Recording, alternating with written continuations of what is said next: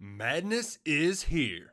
Say goodbye to busted brackets because FanDuel lets you bet on every game of the tournament. Whether you're betting on a big upset or a one seed, it's time to go dancing on America's #1 sportsbook. Right now, new customers get $200 in bonus bets if your first $5 bet wins on FanDuel. That's $200 to use on point spreads, money lines. You can even pick who's going to win it all. Just visit FanDuel.com/on3 and bet on college hoops until they cut down the nets.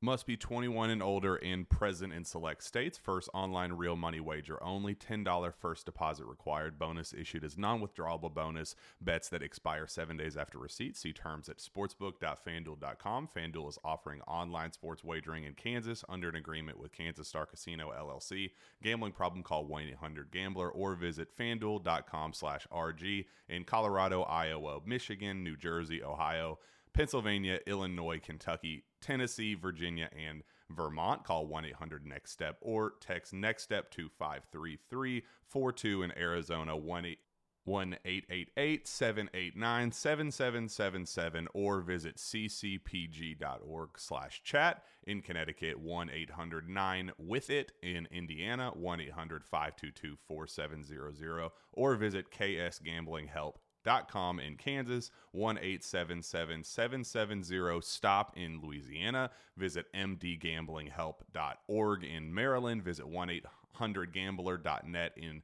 West Virginia, or call 1-800-522-4700. In Wyoming, hope is here. Visit gamblinghelplinema.org or call 800-327-5050 for 24/7 support in Massachusetts, or call 1-877-8-HOPE NY or text Hope NY in New York. And welcome into the Hard Count, the people's show for every single thing you know that you love about college football. Man, let's go. All the time for talking is behind us. It's playoff time, man. It's about to go down. You got the Fiesta, you got the Peach Bowl. It's going to be a real good time. We already got our predictions and our preview out for you, so make sure you go and check those out. But we're going to get into the nitty-gritty in this show, this edition of the Hard Count. But we're so glad that you're rocking with us.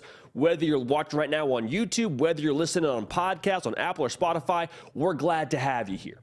I feel like we have slowly but surely built something really special here that's going to continue to grow. But I mean, this show in general, I believe, is a community of people very much like myself, like you watching right now. You are just in love with college football and all that it presents. The rivalries, the pageantry, even the bowl games. I mean, I have heard so much over the last few weeks leading into bowl season. Meaningless bowl game. Look, he opted out. I mean, that's like what? 3% of the population? 3% of players?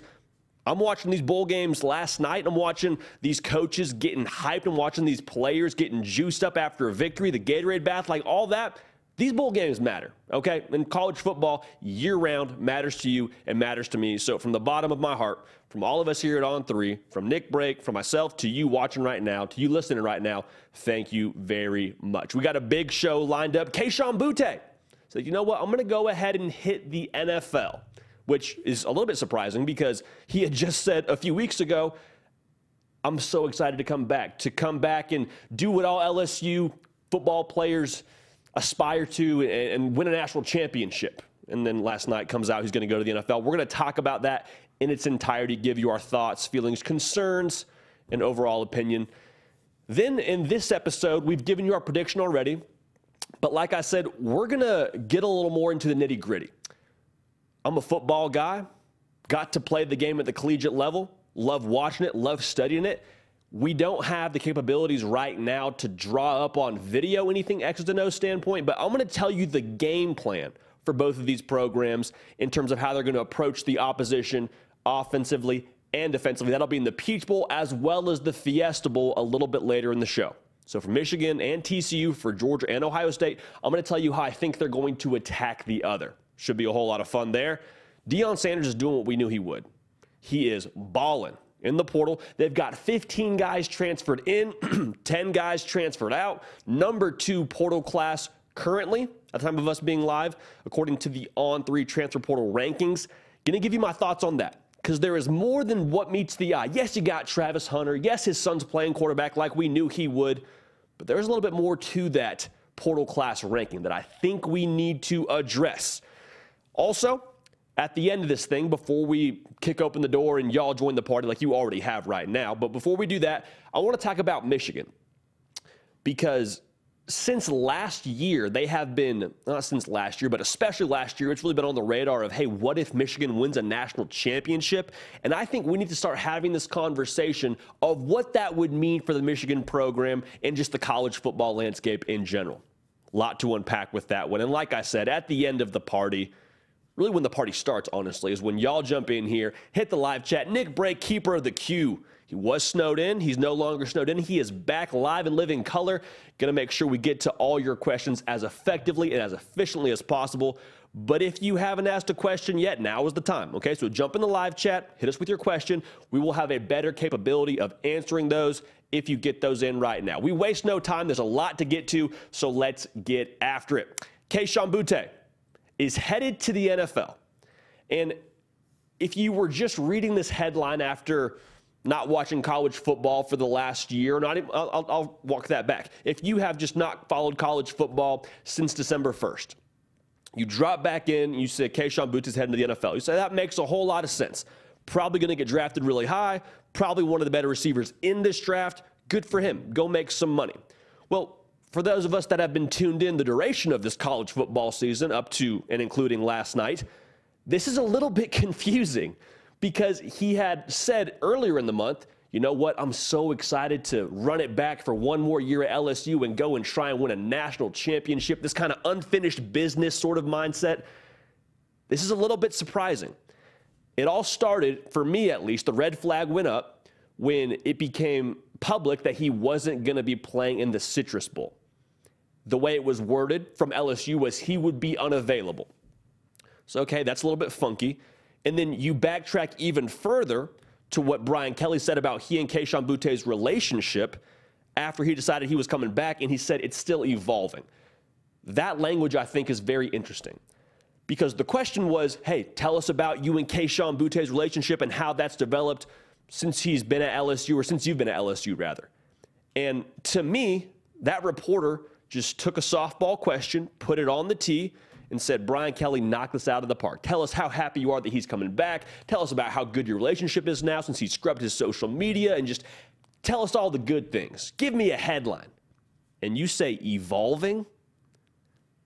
Evolving means it's not there yet. Evolving means it's progressing, it's getting there. But tell you what, if I tell you that my best friend and I have an evolving relationship, we're probably not best friends. And I'm not even asking Brian Kelly and Kayshon Boutte to be best friends, but in a moment where at that point in time he decided to come back to LSU and you use the verbiage evolving, I don't know anything. I don't have any insight. I'm not within that locker room, but I have a hard time believing that it was just the smoothest of sailing between Brian Kelly and Kayshon Boutte. Again, I don't know anything. I could be way off base there, but I'm just saying, I think that's a little bit intriguing in terms of the verbiage that he uses right there. The other thing that I think is confusing about this, the reasons why Kayshon Boutte said he was coming back was to try and win a national title. Every reason he cited to come back to LSU were about his team. Nothing changed in 3 weeks, dude. Y'all didn't play a game. Far be it for me to question Kayshon Boutte's decision-making, but the reasoning for coming back didn't change. It'd be one thing if, okay, you know what, Jaden Daniels is going to the NFL. I think we have a better chance winning with Jaden Daniels on our team. Maybe that's how he felt. And if he did feel that way and Jaden Daniels leaves, then I think you're allowed to reassess a little bit as a wide receiver. But nothing within the roster really drastically changed. Brian Kelly's still the head coach, still going to have the same OC. Team will look roughly the same as when you decided you were going to come back. So this is a little bit of a head scratcher to me. I don't know all that went into this, but to say you were going to come back and then decide you're not going to come back feels like something would have had to happen internally. I'm speculating. Very much so. I want to make sure that's clear. I don't have any inside reporting, but that's just the way that this feels to me, starting with the whole Citrus Bowl being unavailable thing. Okay? If you haven't yet subscribed, Now is the time. We have had, I would say, upwards of 4,000 of you from the LSU faithful alone join us this past season. We're so glad you're here. We got you covered 12 months out of the year. College football is a year-round sport. We covered accordingly. So come join the party. Come join the program. We're going to keep this thing moving forward in the right direction. Also, follow me on Instagram and Twitter to stay up with everything we're doing here. A lot of interaction there that we can incorporate into this show, all right? So there's another facet of this. Yes, it's confusing. Yes, it doesn't really add up. It feels a little bit funky to me. But here's the other part of that. When all the dust settles on Kayshon Boutte's decision to leave for the NFL, like in a few months from now, we're talking about this, it makes a lot of sense. This wasn't the staff that recruited him, that he committed to when he decided to go be an LSU Tiger. This wasn't the program that he signed up for from a staff perspective, okay? So that's one. Also, he wasn't really getting the targets that a receiver of his caliber probably deserves. Some of that's a first-year staff, and some of that is his role in the offense. There's a lot of different variables that go into that. But if you're supposed to be one of the top receivers drafted and you only have 40-ish catches on the year, I understand that. Why would you come back and have a similar stat line? Or even more so, you're going to tell me you're going to get 50 catches or 60 catches next year. Like, maybe that sweetens it for me a little bit, but I haven't seen that in this offense. I don't feel confident that's going to happen based on this season. So if I'm Kayshon Boutte, I'm saying, all right, you know what? I appreciate everything y'all did here, but really, my NFL draft stock is probably as high as it's going to be. I'm going to go ahead and take the money on the table and do what's best for me and my family. And that's the other thing. The reason why I'm actually okay with this, the timeline is weird. I wish you had said this originally. I wish you had just let us know off the top that, hey, I'm going to the NFL. I don't think there's quite as much confusion, and maybe this isn't quite a story. But honestly, here's my rule. When you have a family, it's time to be a pro at anything you're doing. Kayshon Boutte just had a child this past season. It's time to go be a pro. You don't need to be worrying about class. You don't need to be worrying about showing up for different things that have to do with college life, whether it's, tutoring sessions or study hall, whatever it is. When you have a family, you got mouths to feed, it's time to be a pro. I'll give you a quick personal story on this. For me, I was fortunate enough to have an 8-to-5 job and also be able to do this kind of thing on the side. So I'd go do my lunch break and go hit a couple videos, knock those out, come back to my job, finish at the office. That was my ebb and flow for a while. And I loved it. And it was a great setup. But the reality was, I knew that when I got married, it would be time to become a pro. At one of those things, whether it was continuing to grind on the YouTube channel or whether I'd just full-fledged commit to the office life. Like, when you have somebody else counting on you, your profession becomes a little bit more important. And so for Kayshon Boutte, you got a mouth to feed, man. I respect it. Go and be all that you can be in the NFL and become a professional. So I think, honestly, that's something that we're going to look at over the course of time and say, you know what? Was it executed perfectly? Probably not. Would you, if you're Kayshon Boutte, even if you had a chance to do it over, would you do it differently? I think so. But you can't fault the guy for wanting to become a professional, for wanting to be at the most elite level of what he loves doing. He now has a chance to do, and he's going to go do it, as everybody knew he would at some point in time, whether it was this year or next year. Nobody had doubts that Kayshon Boutte was going to play for an NFL football team. So in the long run, where is LSU at now? You're without Kayshon Boutte, who, like we've said ad nauseum, is an elite talent. Here's the thing, though. I think LSU is actually going to be okay. Do you ever want to lose a talented piece like Kayshon Boutte? Of course not. There's no such thing as addition by subtraction when it comes to a talent like Kayshon Boutte. You have a pretty talented wide receiver room that I think has a chance to be really, really good in the years to come. A couple of names that I think will need to step up in this coming year. Malik Neighbors was your leading receiver this past year to the tune of 63 receptions, 854 yards, 2 touchdowns. I think he has to take that next step. He was phenomenal this year. If he can take the next step for LSU, I think that helps soften the loss of someone like Kayshon Boutte. Brian Thomas, a guy they're really excited down there. 6'4", 210 pounds, 27 catches this year. He's a great physical presence, can really help you in the red zone, especially with the way that he's just a problem from a mismatch perspective that just can't be solved with his size. I think he's a guy that has to take that next step, and I imagine that he will in this offense from Mike Denbrock. Here's a name that a lot of LSU fans are fired up about, and for good reason. 5-star Shelton Sampson Jr. He is, according to us here at On 3, a top 5 receiver in the entire country. All 50 states, count him up. You're not finding many better than him. He has a unique blend of size and speed. He's been clocked at sub 4'4", and he's also 6'4". Okay, so that size and catch radius mixed with that elite athleticism are going to make him a problem. I'm not in those coaching staff meetings. I'm not on the call with Shelton Sampson and Mike Denbrock, but I would imagine there is going to be more of an opportunity for him now to play early, if that wasn't already the plan for him. So the deal for LSU is, schematically, you were sort of a pass-second team. You would run to set up the pass. And that's great. If that's who you want to be, that's phenomenal. You played for the SEC title last year. Obviously, it works to a degree. And if these guys can step up for you, I think you're in Kendrick Lamar mode. I really do. I think we're going to be all right. That's what I'm saying if I'm in that locker room. Do you ever want to lose Kayshon Boutte? Of course not. But with the guys that you have available and with the kind of offense you run, we're going to be all right. Okay? So for LSU, Kayshon Boutte, I'm sure everyone in Baton Rouge and beyond wishes him the best. Unfortunate, the series of events that led up to this with saying he was going to come back and then changing his mind. We're all human. We're all just doing our best here. Kayshon Boutte. From us here at the Hard Count in our program, wishing you nothing but the best. But Kayshon Boutte is headed to the NFL. And that's a cool thing in itself with college football. Everyone talks about signing day and how awesome that is, and I am all about that, putting pen to paper, making your dreams come true that you had as a kid to go play college football. That's special. But the bookend of that and getting to see that graphic pop up on the Twitter feed and see, I'm so excited to announce I will be entering the 2020 blank NFL draft. Like, that's special, man.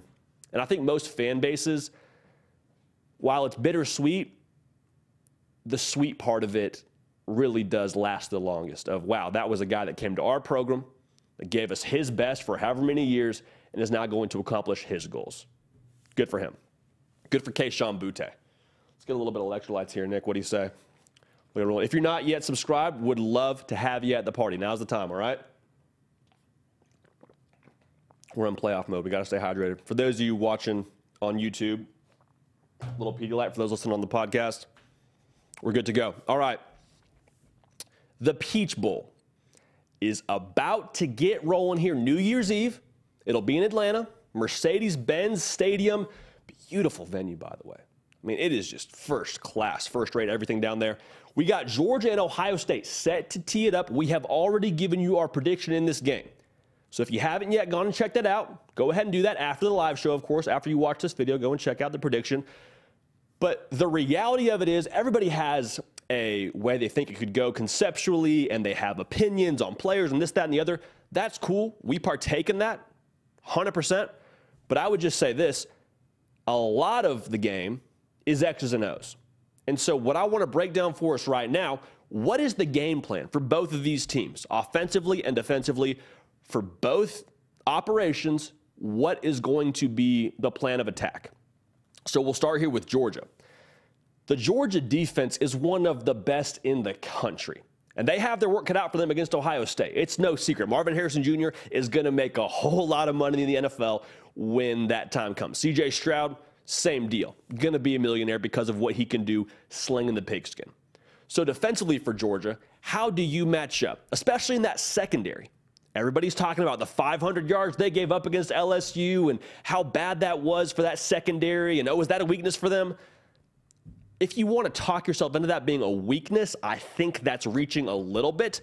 Is it an area of opportunity? Yes, but not for the reasons that I think the majority of the public believe it is. Here's the deal for Georgia.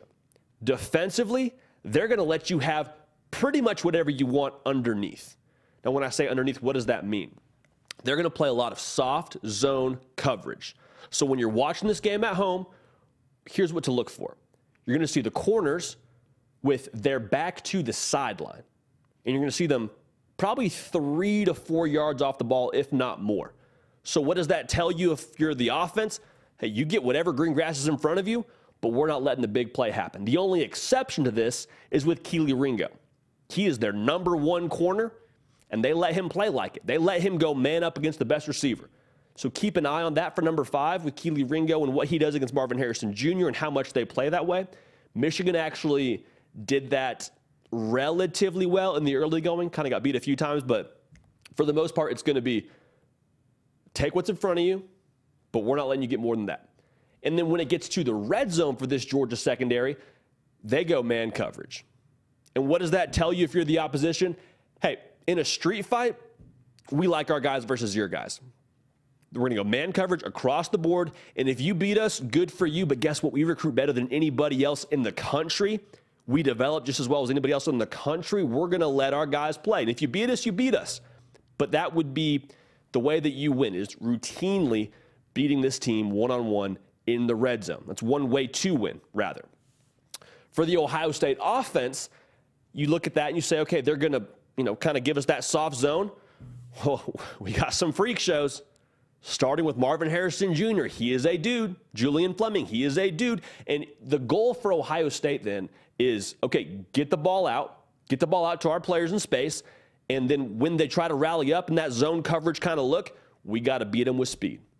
We got to get what we call in the football world YAC. I told you. We love acronyms in the football world. YAC is YAC, yards after catch. So when you catch that button hook at 5 yards, make it 15. Break a tackle, get around the edge, make something happen. I think this game could come down to, at least in the early going, making plays in space for Ohio State and for Georgia being able to tackle consistently. Let me tell you this. If you don't tackle Marvin Harrison at your first shot at it, boy, could be a long day. Could be a very long day. All right, so that's going to be something that's interesting to watch. The game between the 20s, and then when you get in the red zone against Georgia, can you make them pay? Can you capitalize on that street fight mentality they're asking you to play on the back end? All right, switching gears here. If you haven't yet subscribed, now's the time. We would love to have you at this operation, at this function, all right? This is a party for college football fans. We don't care who you root for. We love this game just like you. We cover it year-round. Just like you pay attention to it all year round, you found your spot. Make sure you're subscribed. Make sure you're locked in. Also, follow me on Twitter and on Instagram, a great way for us to interact and do more of what you want to see on this program. So, when Georgia has the football, how's it going to go down? You're going to see a lot of 12 personnel. So what that means is you're going to see 1 running back and 2 tight ends. More than likely, Darnell Washington and Brock Bowers. Why is that significant? Well, when you have 2 big human beings, like Darnell Washington, who's essentially a tackle that can run, and then Brock Bowers, who is an action figure, you have to be able to match their mass, if that makes sense. Like, I can't have Brock Bowers matched up against a free safety. It's a mismatch. Like, I can run with him, yes, but in the run game, when he comes to block me, that's advantage Georgia every single time. We have to match the physicality from a mass perspective to be able to account for the run game.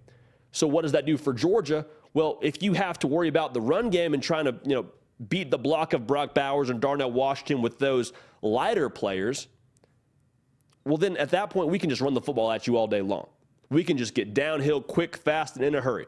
When I say downhill, Georgia likes to run a 2 variety consistently when it comes to how they run the football.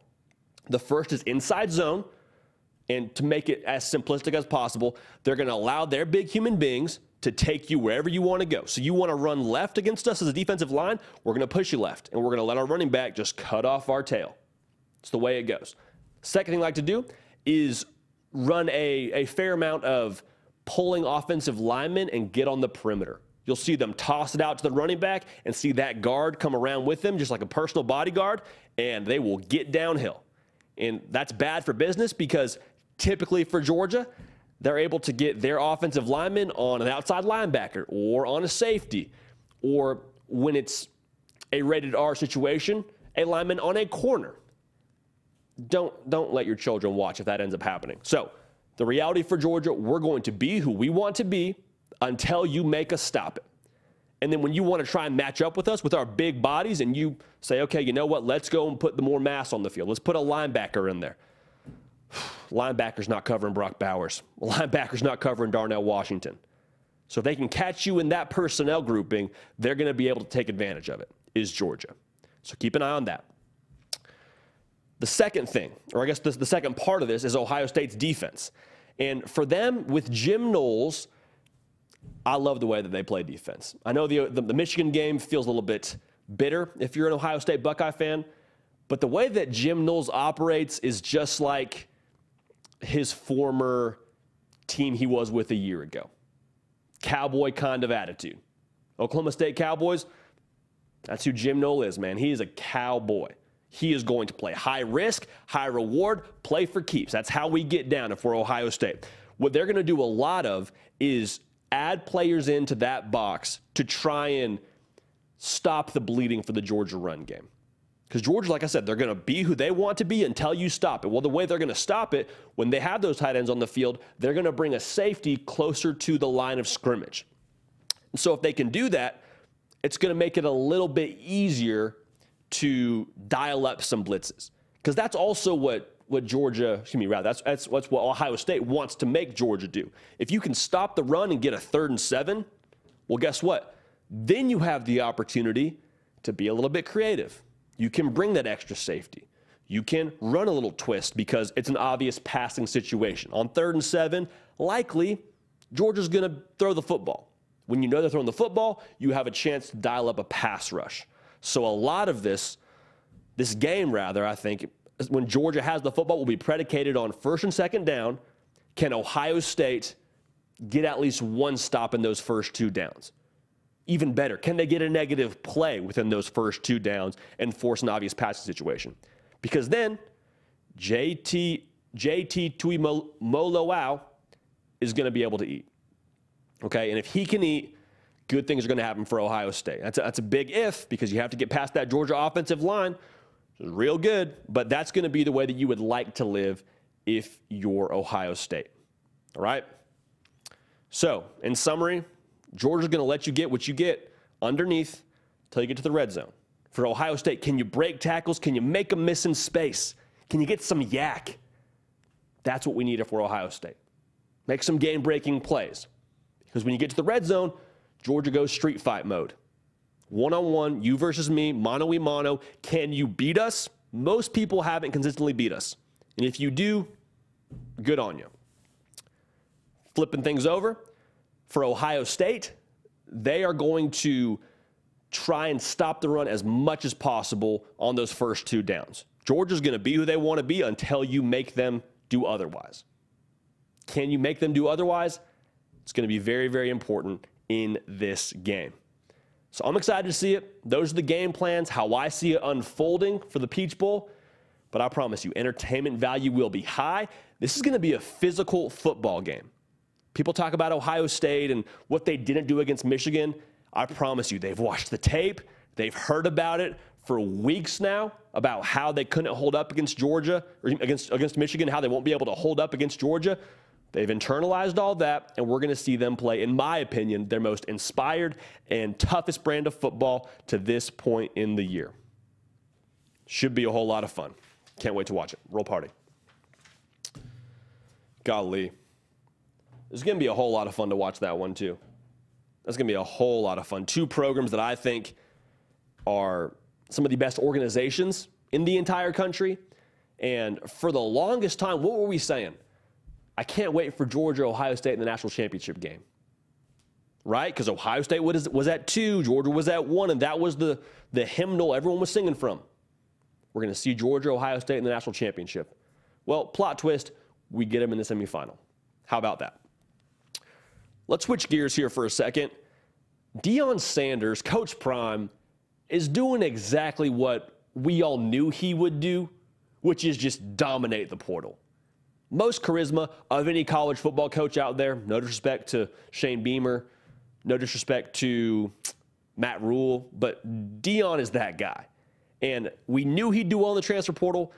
But there's a little bit more to this that I think we need to talk about, because he's got the number 2 portal class right now. He's got the number 1 portal player in Travis Hunter. He's got 15 commits. He's got 10 guys transferring out of his program, which by nature, what we saw in that team meeting, sounds like it was kind of the plan. I'll leave it at that. There's some more facets to this. So without further ado, the first thing that I think we need to pay attention to, he's getting the big fish. He's getting the big time pieces. The reason why this is important, just think about human nature in general. We feel better when we see people do something first, when we know, okay, I can jump off that diving board. Why? Because I saw 3 other people do it before me. It's safe. Stakes were high. They did it. It all worked out. They're getting the star power to the program at Boulder, because the way that this could look to some people from the outside looking in is, hey, if I'm a top recruit, do I really want to go and be a part of Deion Sanders' first program at the Power 5 level? That's awesome. He did it at the FCS level. Love Deion Sanders. But do I really want to risk my development and risk my future NFL career if this doesn't work out at Boulder, where they were a 1-11 team last year?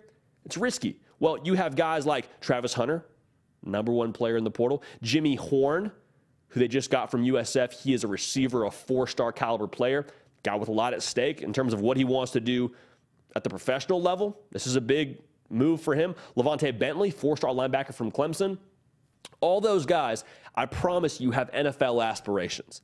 And so with them saying, you know what, we trust Deion to get us to where we want to be, that's going to give guys a little bit more sense of just little exhale. Okay, they're doing it.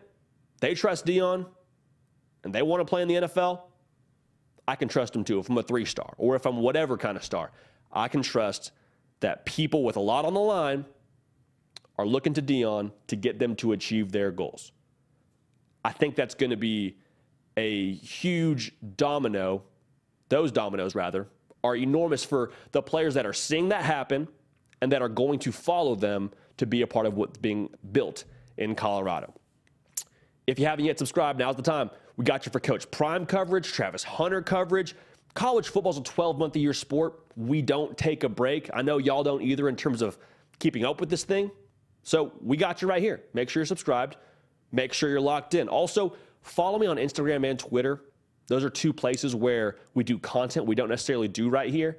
And we also do a lot of interaction on there that we can incorporate then into this program, which is the best part of this whole operation. It's a community, all right? So he's got the big fish, but here's the other thing. Have you paid attention to this when you've seen how many commits he's gotten and at what position? He has 8 of his 15 transfers as what I like to call trench players. That means offensive linemen, defensive linemen, linebackers, a tight end who puts your hand in the dirt. That's all a part of being a tough football team.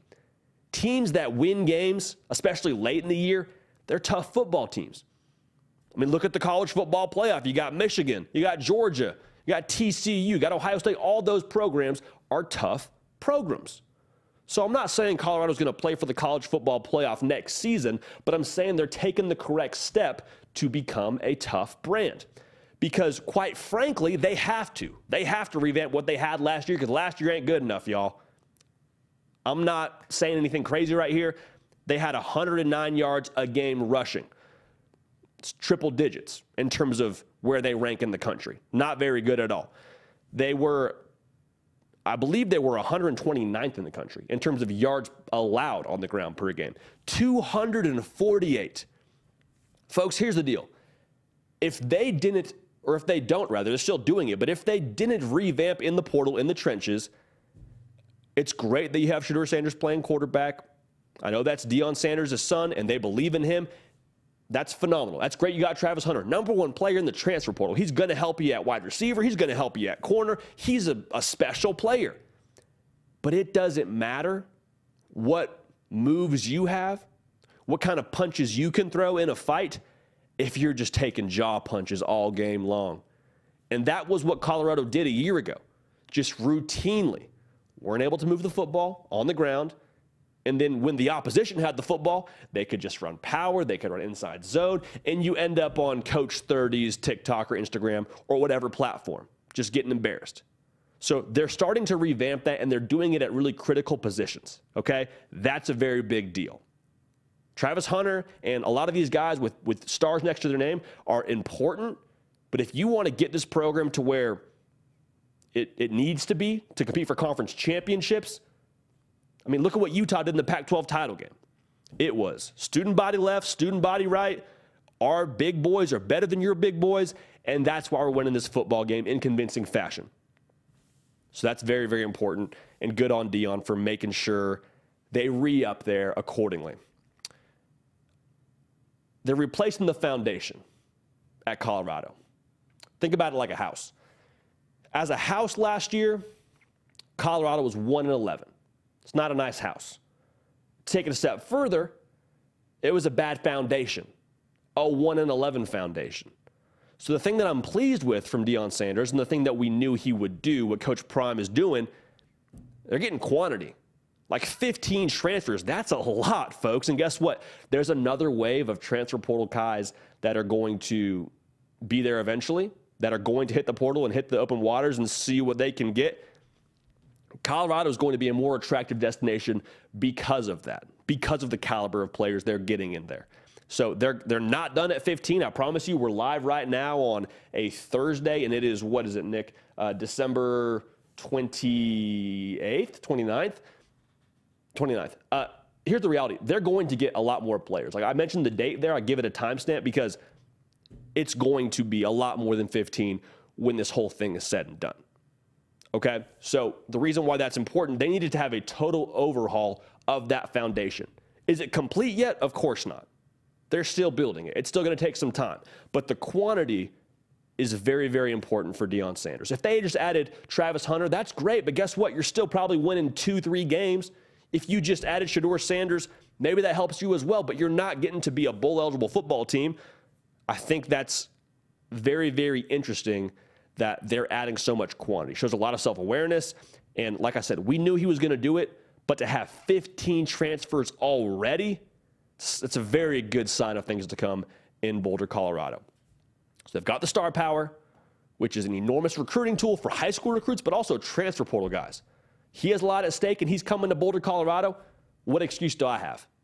That 5-star Travis Hunter, he's at Colorado. He trusts Deion with his development to get him to the NFL. I trust him too. A lot of trench players. Got to have the mask. Got to have the USDA-approved sirloin. Got to have the Wagyu beef to be able to compete late in the season and to be a tough football team. They weren't tough last year. 8 of the 15 guys they have committed right now via the portal, trench guys. Very, very important. Also, the quantity. House is being built.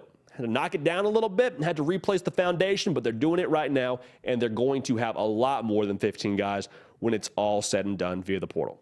Okay? So Coach Prime is doing exactly what we knew he would do.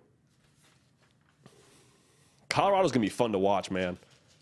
Colorado's going to be an exciting program these next few years.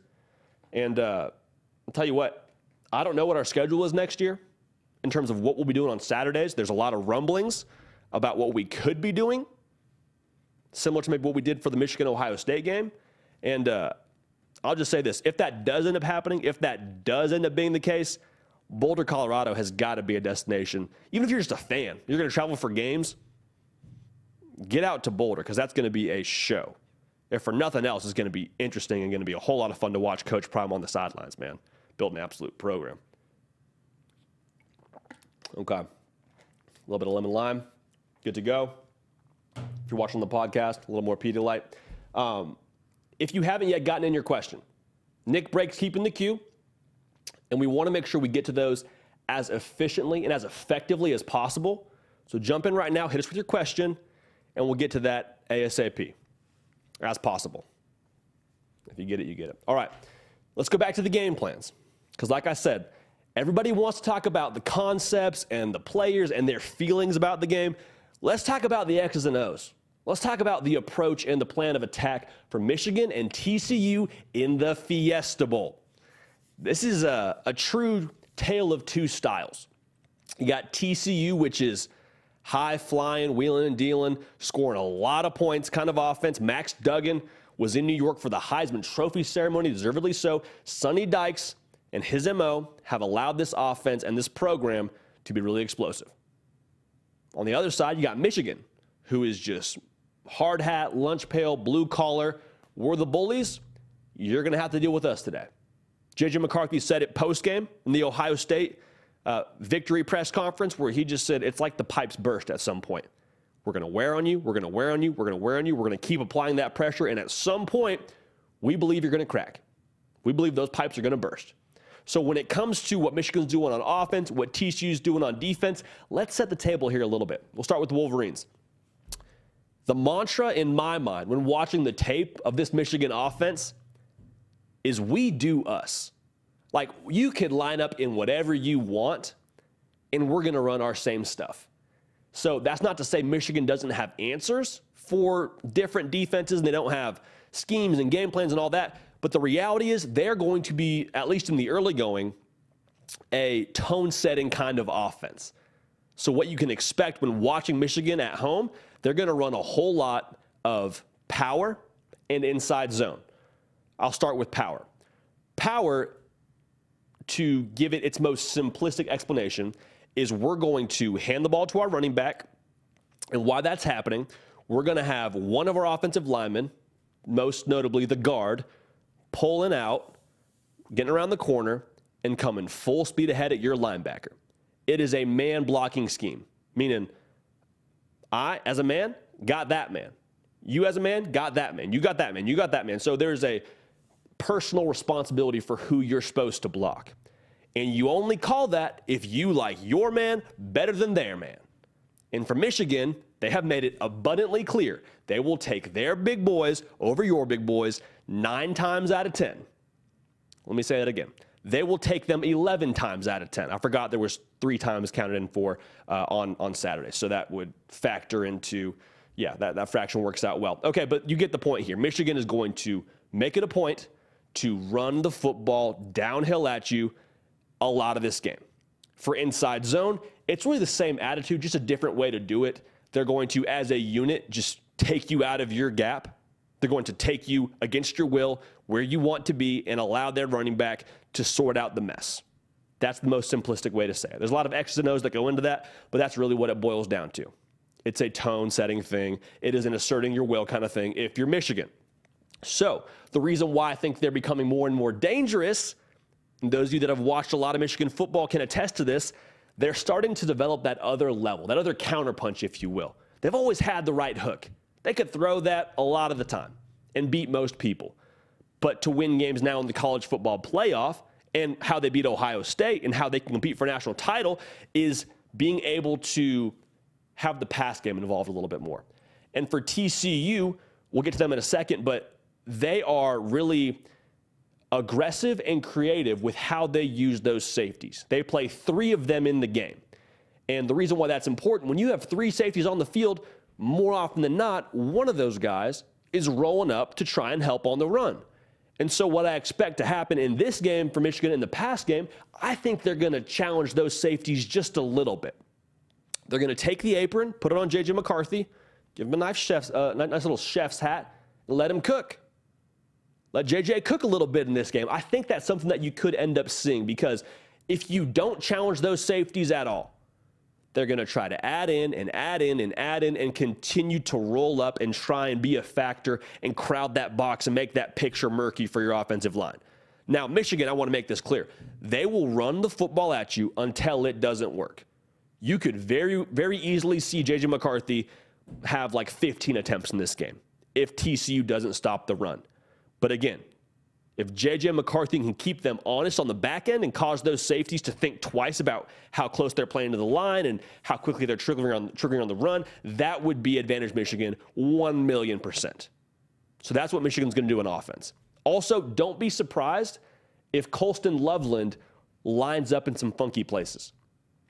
In the Big Ten championship game, they lined him up at fullback, snuck him out on a wheel route. And the reason that's important is because depending on where players lined up, it dictates who the defense can cover. And when you're lined up at fullback, either the defense just doesn't really account for you, or you end up on an advantageous matchup. And for Colston Loveland, He's a big boy, about 6'4", 6'5", and he can run as a tight end.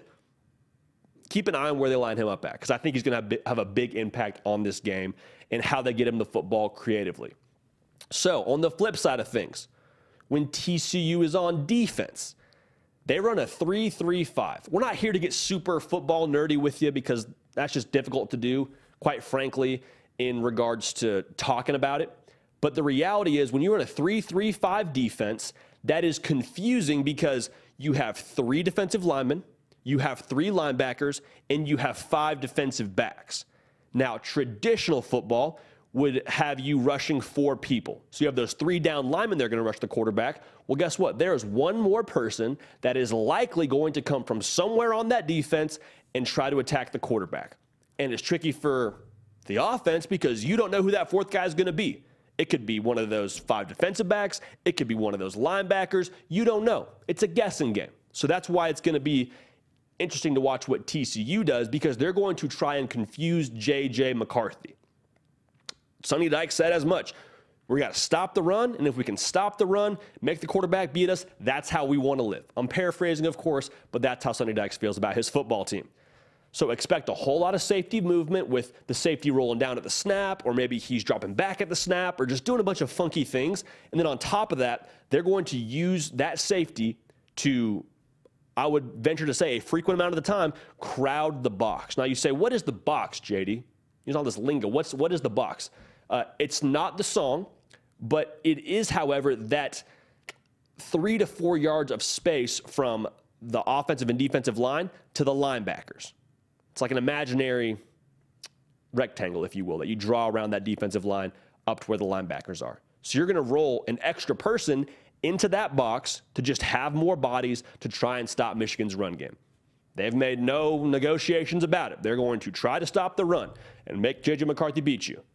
It's a tall task, but TCU, I'll tell you what, with Joe Gillespie, they're pretty aggressive on defense, and they are fairly exotic on defense, and they've had this chip on their shoulder mentality the entirety of their season. They've had this whole, you don't believe in us, we don't really care. Spoiler alert, we don't really care. That's going to be the same kind of approach they take in this game defensively. So keep an eye on that. The linebackers for TCU, the verbiage we use in the football world is they're going to play downhill. Think about it this way. When you're running down a hill, it doesn't matter how much you try to stop, your momentum's carrying you forward. You are going to get down that hill pretty quickly. That's the same kind of style that this linebacking core is going to play for TCU. They're going to trigger quickly, and they are going to trust their keys, and they are going to get after that running back and get after that run play as quickly as possible to minimize the damage. So they've watched tape too. They saw what Michigan did to the rest of the country. That's going to be what they try and stop. So the reason why that's interesting, if it works, changes the entire game, right? Then it plays the kind of style that TCU wants to play, which I'm not here to talk about. I'm not here to talk about whether J.J. McCarthy can beat you or not. I think that's a little bit foolish to think that's the only way you could win this football game. But I would just say this. If they don't play assignment sound football, if they misread the gap and they think, okay, it's going outside, and they run outside and really quickly it becomes an inside play and you're out of position. When you trigger downhill quickly, you have not much time to recover. So meaning if you trigger quickly, you had better be right. So diagnosing the play and reading the keys effectively, meaning I know what the play is as it happens and I trust what I'm seeing here because of what I saw on tape, that's going to be paramount for TCU if they want to play quickly downhill to try and stop the run. You with me? If you haven't yet subscribed, we got you covered, baby. Now is the time. You love college football. Guess what? We do too. We love college football just like you, man. And this is the time to make sure you're locked in with us. Make sure you're subscribed because we got a ton of content coming downhill at you, just like those TCU linebackers, okay? So, playoffs about to happen. National championship's going to happen. And then it's recruiting season, as it has been for the last however many months. I shouldn't say it's going to be. It's going to continue to be recruiting season, transfer portal season, turning up the heat. Don't want you to miss anything, so subscribe. Also, follow me on the socials at JD Piquel on Twitter and on Instagram. A lot of interaction. You can put it in the show. The best part of this whole thing we do, okay?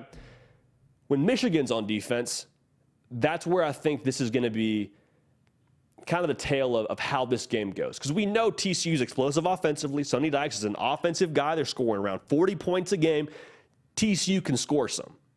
So if Michigan can minimize that and then get what they want in the run game, that's the recipe, right? That's the recipe that they beat Ohio State with. That would be the recipe that they could beat TCU with. Here's the wrinkle. Max Duggan for TCU is a really good runner, really good athlete, and you saw the game against Kansas State. He wears his heart on his sleeve, and he's not afraid to run downhill at you. He's not afraid to use contact and try to beat you with his athleticism. That's who he is. And so when you have a quarterback who is such an athletic threat and who can run as well as him, you need to do what I like to call a spy. I say what I like to call, like I invented the term. You should do what the football world calls a spy. And what does that mean? It just means on a pass play, we always have one guy sitting probably in the middle of the field somewhere, a linebacker more often than not, could be a safety in this scenario. You have one guy responsible for Max Duggan. So I don't have too much pass responsibility. I can help on that. I can help in the run game. But my job is to follow Max Duggan. He goes left, I go left. He rolls to his right, I roll to my right. If he goes to TGI Fridays, guess what, baby? Get us a booth. We're going to TGI Fridays, all right? That's my responsibility if I'm spying Max Duggan. So I think that's crucial because if he's able to get loose and you don't keep an eye on him with his legs, it's going to hurt you. He's made a habit of it all year long, and he is dangerous enough to where that could be the kind of game that TCU would win if you don't bottle him up with his dual threat capabilities. The other thing you got to do if you're Michigan, and what I expect them to do, they're going to play a lot of man coverage. And I'm not saying this so much from an opinion standpoint. It's just what they do. And you say, well, we got Quentin Johnston, right? He's going to be a guy that plays in the NFL for a long time. He is an absolute baller. Yes, I agree with you. So was Marvin Harrison Jr., and they were content to just play on the outside with him. They're going to be physical. They're going to put their hands on him at the line of scrimmage. And similar to what we said Georgia's going to do in the red zone, Michigan's going to do that a lot of the game. Doesn't matter if it's just in the red zone or not. They're going to play man coverage. So why that's important is because when you're in man coverage, you are able to trigger better on those short passes. Specifically, I'm talking about the bubble screens. And TCU does a really good job at this. Get the ball out to your playmakers in the space. Tay Barber or Quentin Johnston. Or, insert any athletic player they have here. They get the ball out to him in space and let him cook. Let him work. When you're playing man coverage, you're able to engage with that block quicker. You have your eyes in a better spot because you're looking right at that receiver instead of looking back at the quarterback. And then you're able to trigger quicker on making a tackle. Okay, so it's supposed to minimize the sort of dink and dunk space plays that TCU is going to try and make. Now, the danger with that is when you're so aggressive in playing man coverage, similar to what I said about getting downhill for the TCU linebackers, if those Michigan defensive backs trigger too quickly, well, then that's just playing right into Sonny Dykes and Max Duggan's hands. Then they can just get a little double move, get a little fake screen and go, and you are just running around like a chicken with your head cut off. You're just seeing color and running to it instead of actually diagnosing the play. So there's a method to the madness a little bit, but keep an eye on that back and forth between the TCU receiving corps and the Michigan secondary because they are going to let those guys play. I'm just telling you right now, they are going to trust the physical ability and the ball skills of their playmakers on both sides, really. Max Duggan's going to put it up, and Michigan and their defensive backs are going to let their guys play, which I love. I think that's what it comes down to in games like this is personnel, but they're going to let them have it out, okay? Lastly, the TCU offense, we kind of already alluded to it. They are going to test the waters. They know that Michigan's going to play some man coverage, and they're okay with that. Hey, if we lose because you had better players than us, because you just matched up better on the outside, so be it. Now, on top of that, they're going to feed Kendre Miller, but I think it's going to be more so a pass to set up the run scenario. They're going to try and loosen up that front seven of Michigan, that linebacking group, and that defensive line of Michigan. Try to loosen the box up a little bit and then take some shots while doing that, but then hand it to Kendre Miller. Have the inside zone stuff. That's going to be kind of their bread and butter, I believe. So pass first, run second, and then finally, here's the biggest thing I'm going to say for TCU when you're watching this football game. When it's 4th and goal, game's on the line, and TCU's got one play. If it's a short yardage play, I would 1,000,000% expect them to put the ball in Max Duggan's hands. Now, that could be a rollout play, but I'm thinking more specifically, I expect a ton of quarterback design runs from Max Duggan. You heard what I said about spying him. That's going to be a thing when the play breaks down. But for TCU, you are in the playoff for a reason. And that reason, where's number 15? So when the game's on the line, you didn't do it in the Big 12 title game, you're not making that same mistake twice. You're letting 15 go ahead and try and win the game for you. He's going to have his impact on this game, both running the football and throwing the football, and you're going to make sure his legs have an impact because you're going to call a fair amount of design runs. So Michigan, the reason why that's interesting is because when you have a quarterback design run, guess what you have? An extra blocker. Because in a running back run play, you have one player that's not blocking anybody, and that's the quarterback. He's turning around, handing the ball off to the running back, probably watching the play, carrying out a fake, whatever it is. On a quarterback design run, you have Kendre Miller or whoever the running back is probably lead blocking or playing a factor in helping take away one more defender. So that's another reason why you like it.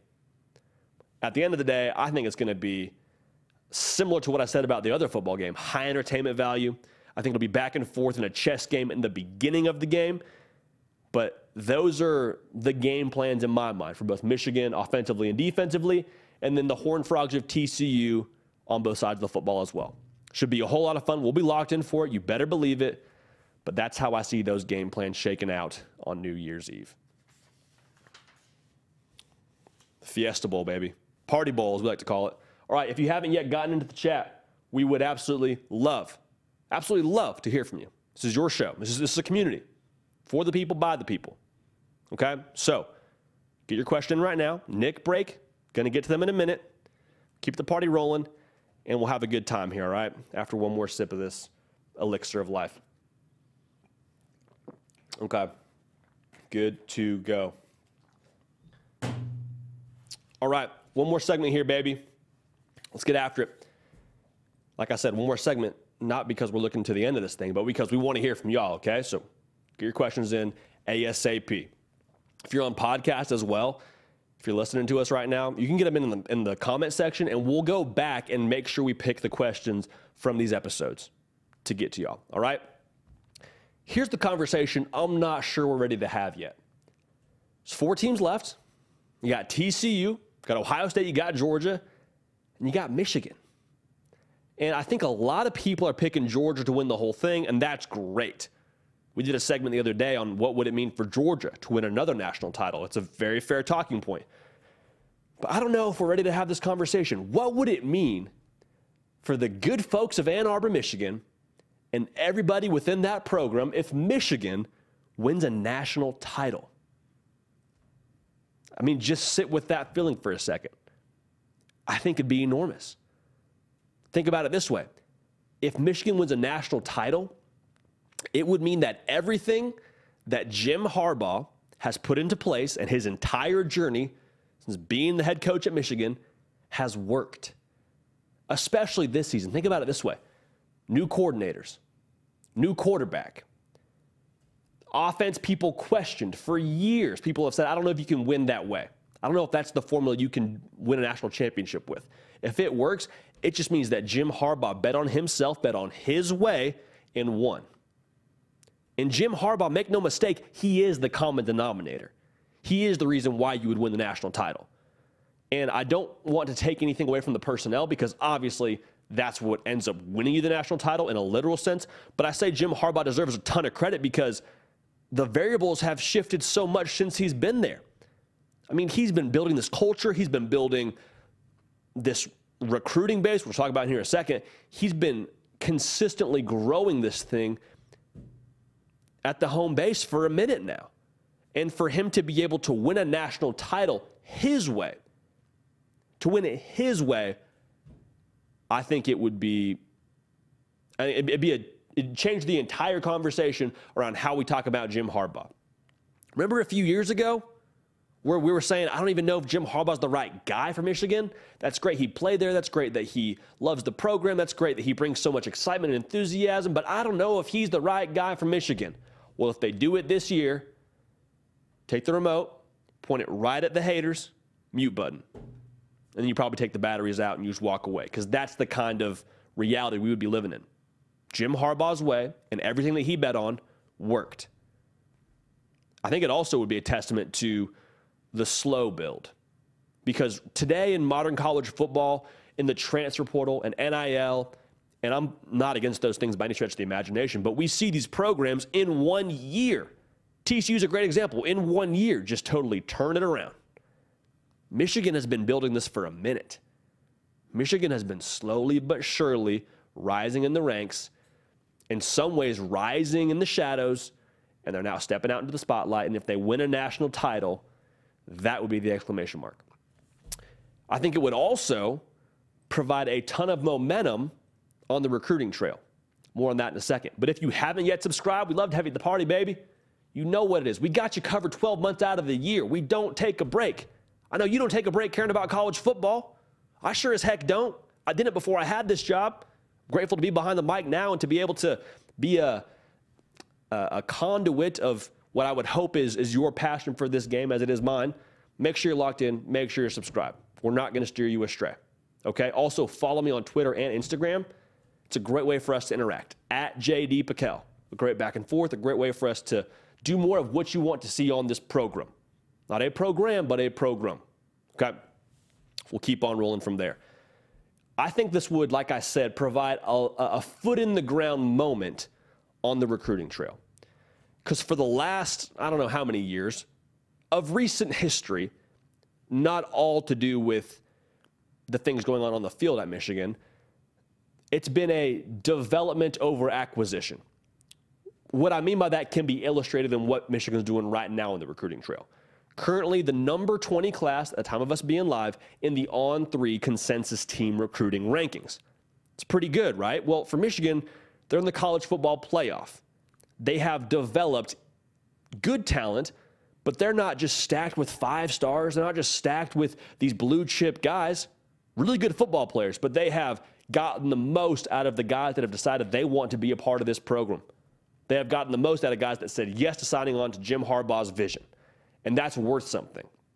In the day and age of going out and shopping and getting the very best player possible to build it via the recruiting trail and have some staying power there and do more with a class that is on paper less than Ohio State, less than, Alabama, that would be really impressive. And I'm not knocking those other programs. I'm just trying to make a testament and trying to speak to the impressive nature of Michigan being in the college football playoff and not recruiting quite the same as some of these other programs are. But if you win the national championship, 180.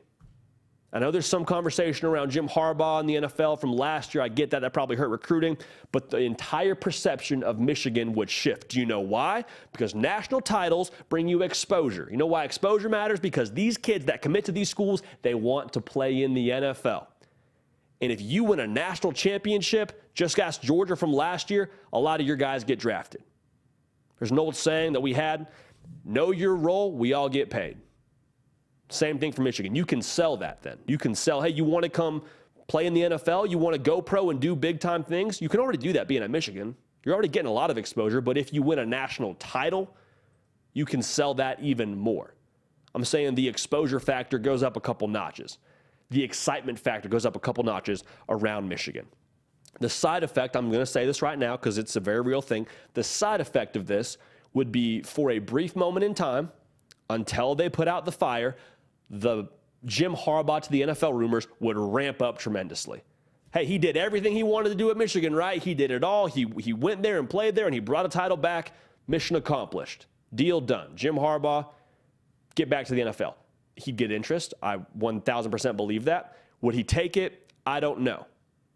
I would love to see Jim Harbaugh stay in the college game, but I'm just saying that attention would be warranted, but he can very easily squash that if he wants to stay at Michigan. So that's a side effect, but I think it's a reality. The recruiting juice would very much so kick up. Access to a lot of guys that want to play for a national championship caliber program. Okay.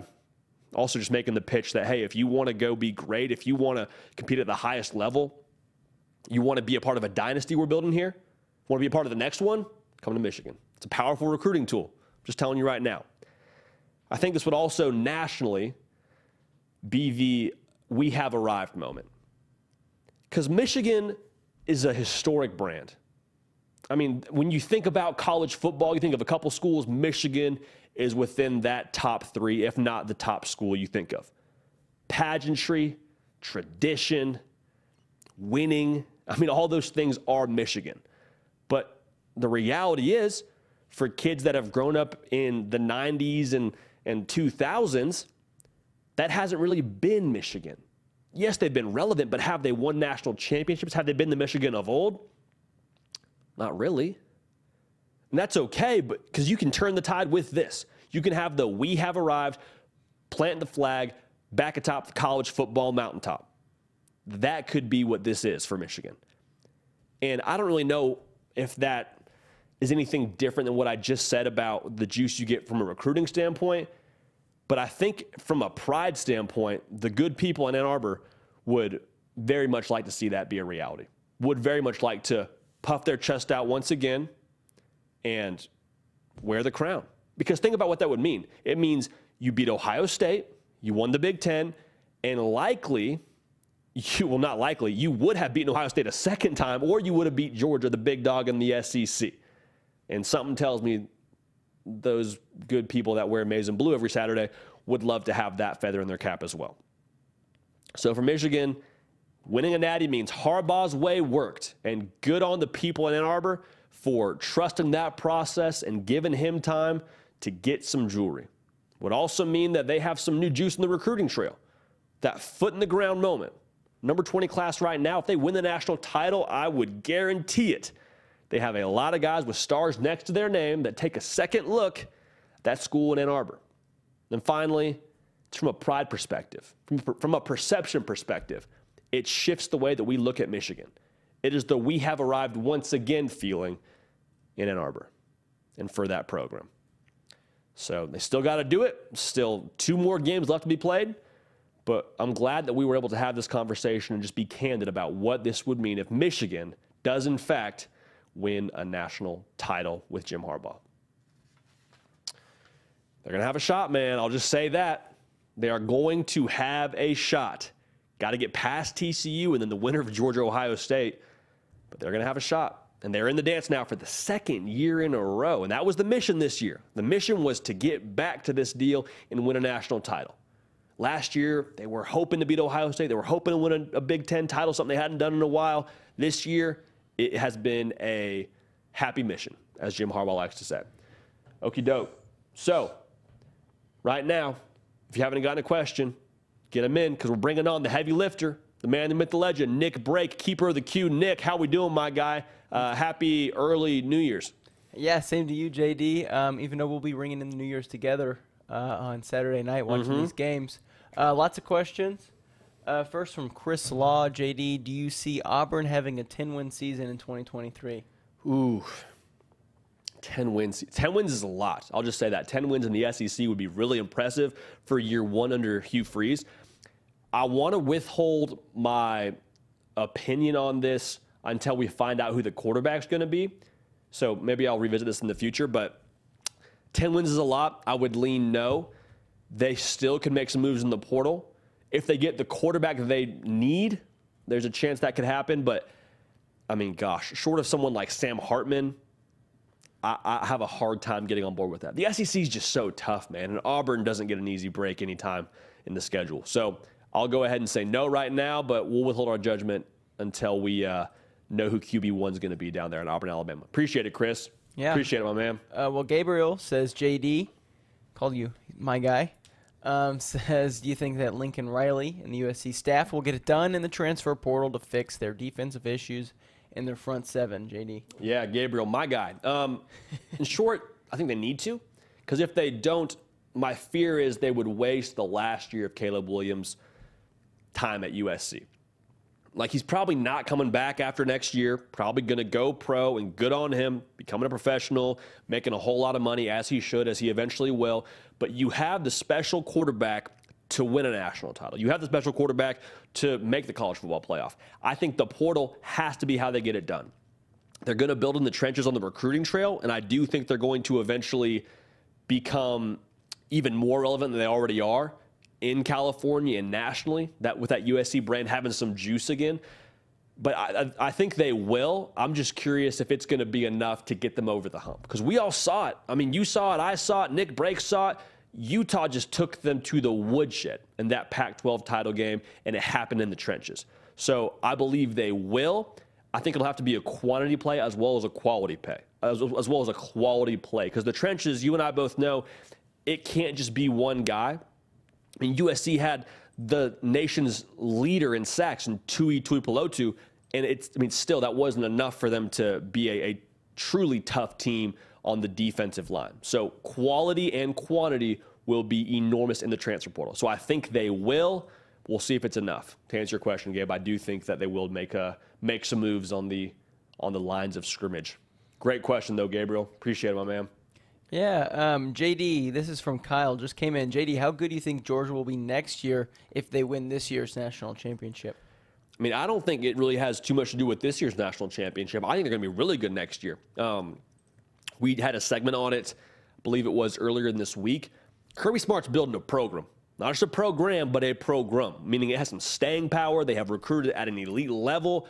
People are going to make the argument they're going to take a step forward in the pass game next year with who they have at quarterback. I think that's maybe a little bit of a reach, but I think they definitely will be right back where they were this year. If they're not in the college football playoff, they'll be playing for an SEC championship. A lot of it still rides on the quarterback, but they will have the personnel to compete and beat anybody in the country. But a great question, Kyle. And yeah, I think Georgia's going to be right in this spot again next year, to be honest with you. Yeah. Early take, but shoot, that's the way it feels, man. The dogs like to eat. Dogs like to eat, and they made a habit of eating consistently, and they've done it on the recruiting trail. They also got two big-time receivers very quietly over the break, I say in quotations, with Rod Thomas from Mississippi State, Dominique Lovett from Missouri, two of the best receivers in the portal, deciding they want to go play in Athens. And guys that Kirby said have competed in the SEC, which I think is interesting that he made sure to make a note of that, hey, they've played some big-time college football. We're not just plucking these guys from the Ivy League. They can play some ball, okay? And they've done it at the SEC. No knock on the Ivy League, obviously. There's some big-time guys making some portal moves from that conference as well. But anyways, I think they're going to be real good again, Nick. What else we got, Big Dog? Got time for two more? Two more. Yeah, that sounds good.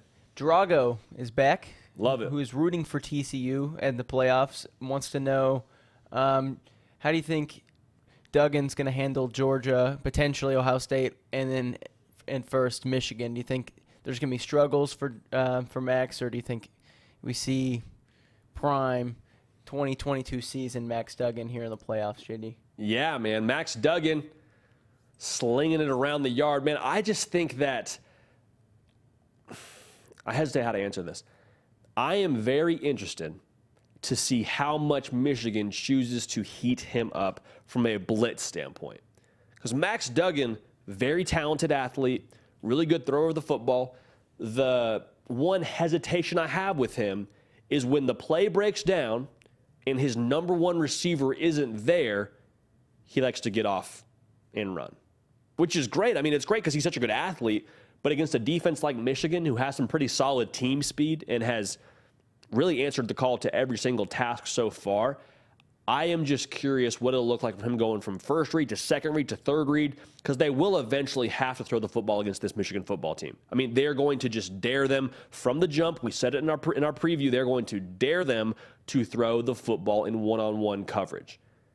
Can he do that, and how much does Michigan speed up that shot clock? I think he will have a good performance. I don't think we see like a meltdown from Max Duggan.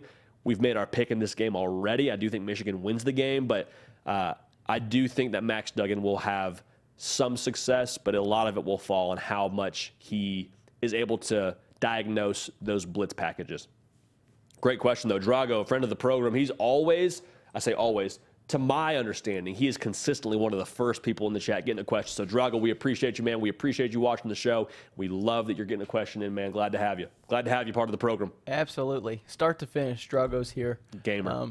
Tuesdays and Thursdays. A gamer. Oh, absolutely. Love it. Last question. There's a couple more questions here that I'm looking at, but I think the best one coming from Sammy. Will Clemson make the playoffs with Cade next year? Can Cade Klubnik bring Clemson to somewhere it feels like they haven't been in forever? It's just been 2 years, but and so it begins. And so it begins, man. Great question. And I promise you, we're going to get this question and have a conversation about this well after this Orange Bowl is played. Regardless of how Cade Klubnik does, what we saw in that ACC title game was a brand new looking Clemson team. And I think it would be foolish to assume that they would have made the playoff this year without DJ playing quarterback. People are going to say, should have played Cade Klubnik earlier. They tried to. Dabo told you they tried to in the Notre Dame game. Didn't feel like he was ready. Looked ready against North Carolina. Okay, now you ball. Can they?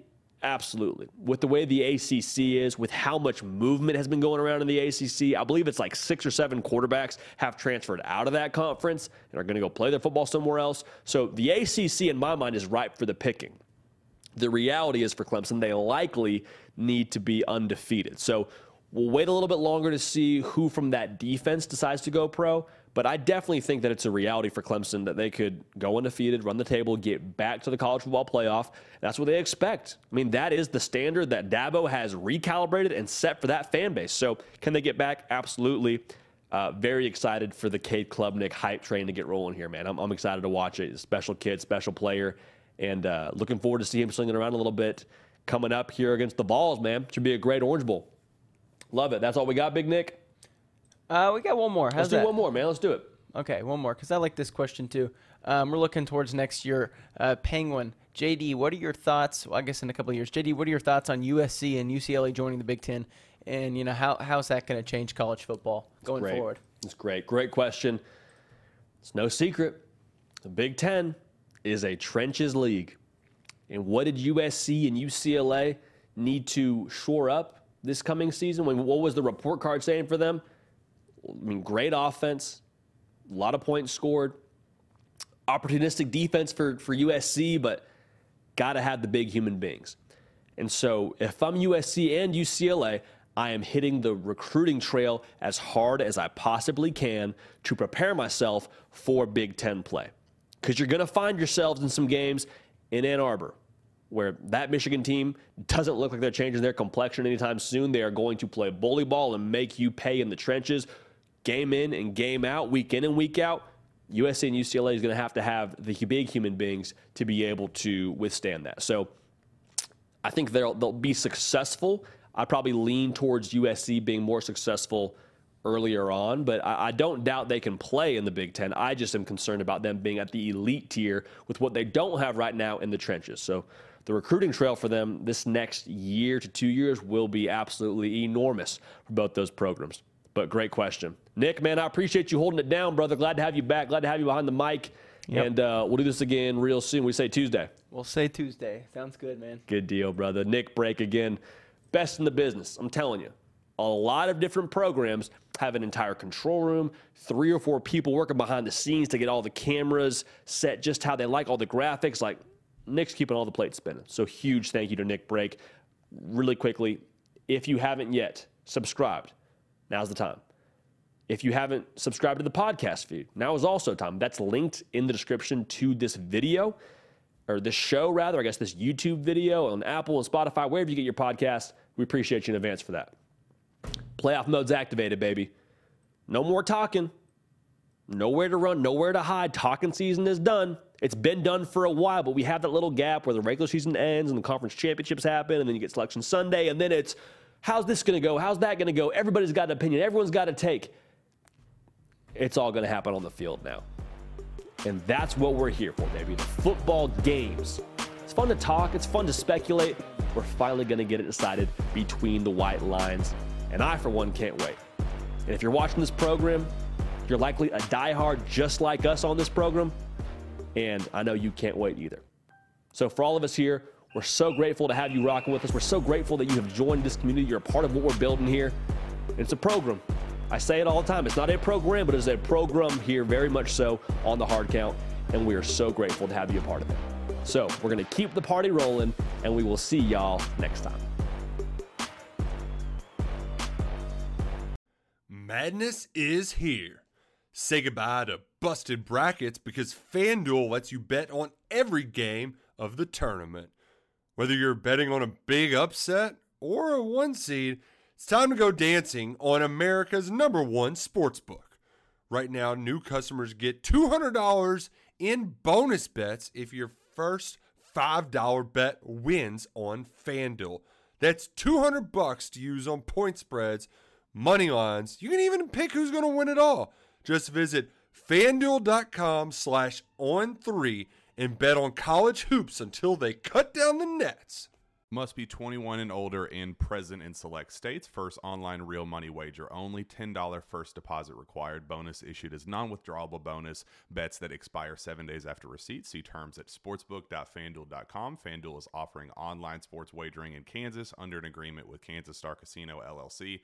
Gambling problem? Call 1-800-GAMBLER or visit fanduel.com/RG. In Colorado, Iowa, Michigan, New Jersey, Ohio, Pennsylvania, Illinois, Kentucky, Tennessee, Virginia, and Vermont. Call 1-800-NEXT-STEP or text NEXT STEP to 53342. In Arizona, 1-888-789-7777 or visit ccpg.org/chat. In Connecticut, 1-800-9-WITH-IT. In Indiana, 1-800-522-4700 or visit ksgamblinghelp.com. In Kansas, 1-877-770-STOP. In Louisiana, visit mdgamblinghelp.org. In Maryland, visit 1-800-gambler.net. In West Virginia, or call 1-800-522-4700. In Wyoming, hope is here. Visit gamblinghelplinema.org or call 800-327-5050 for 24/7 support in Massachusetts, or call 1-877-8-HOPE NY or text HOPE NY in New York.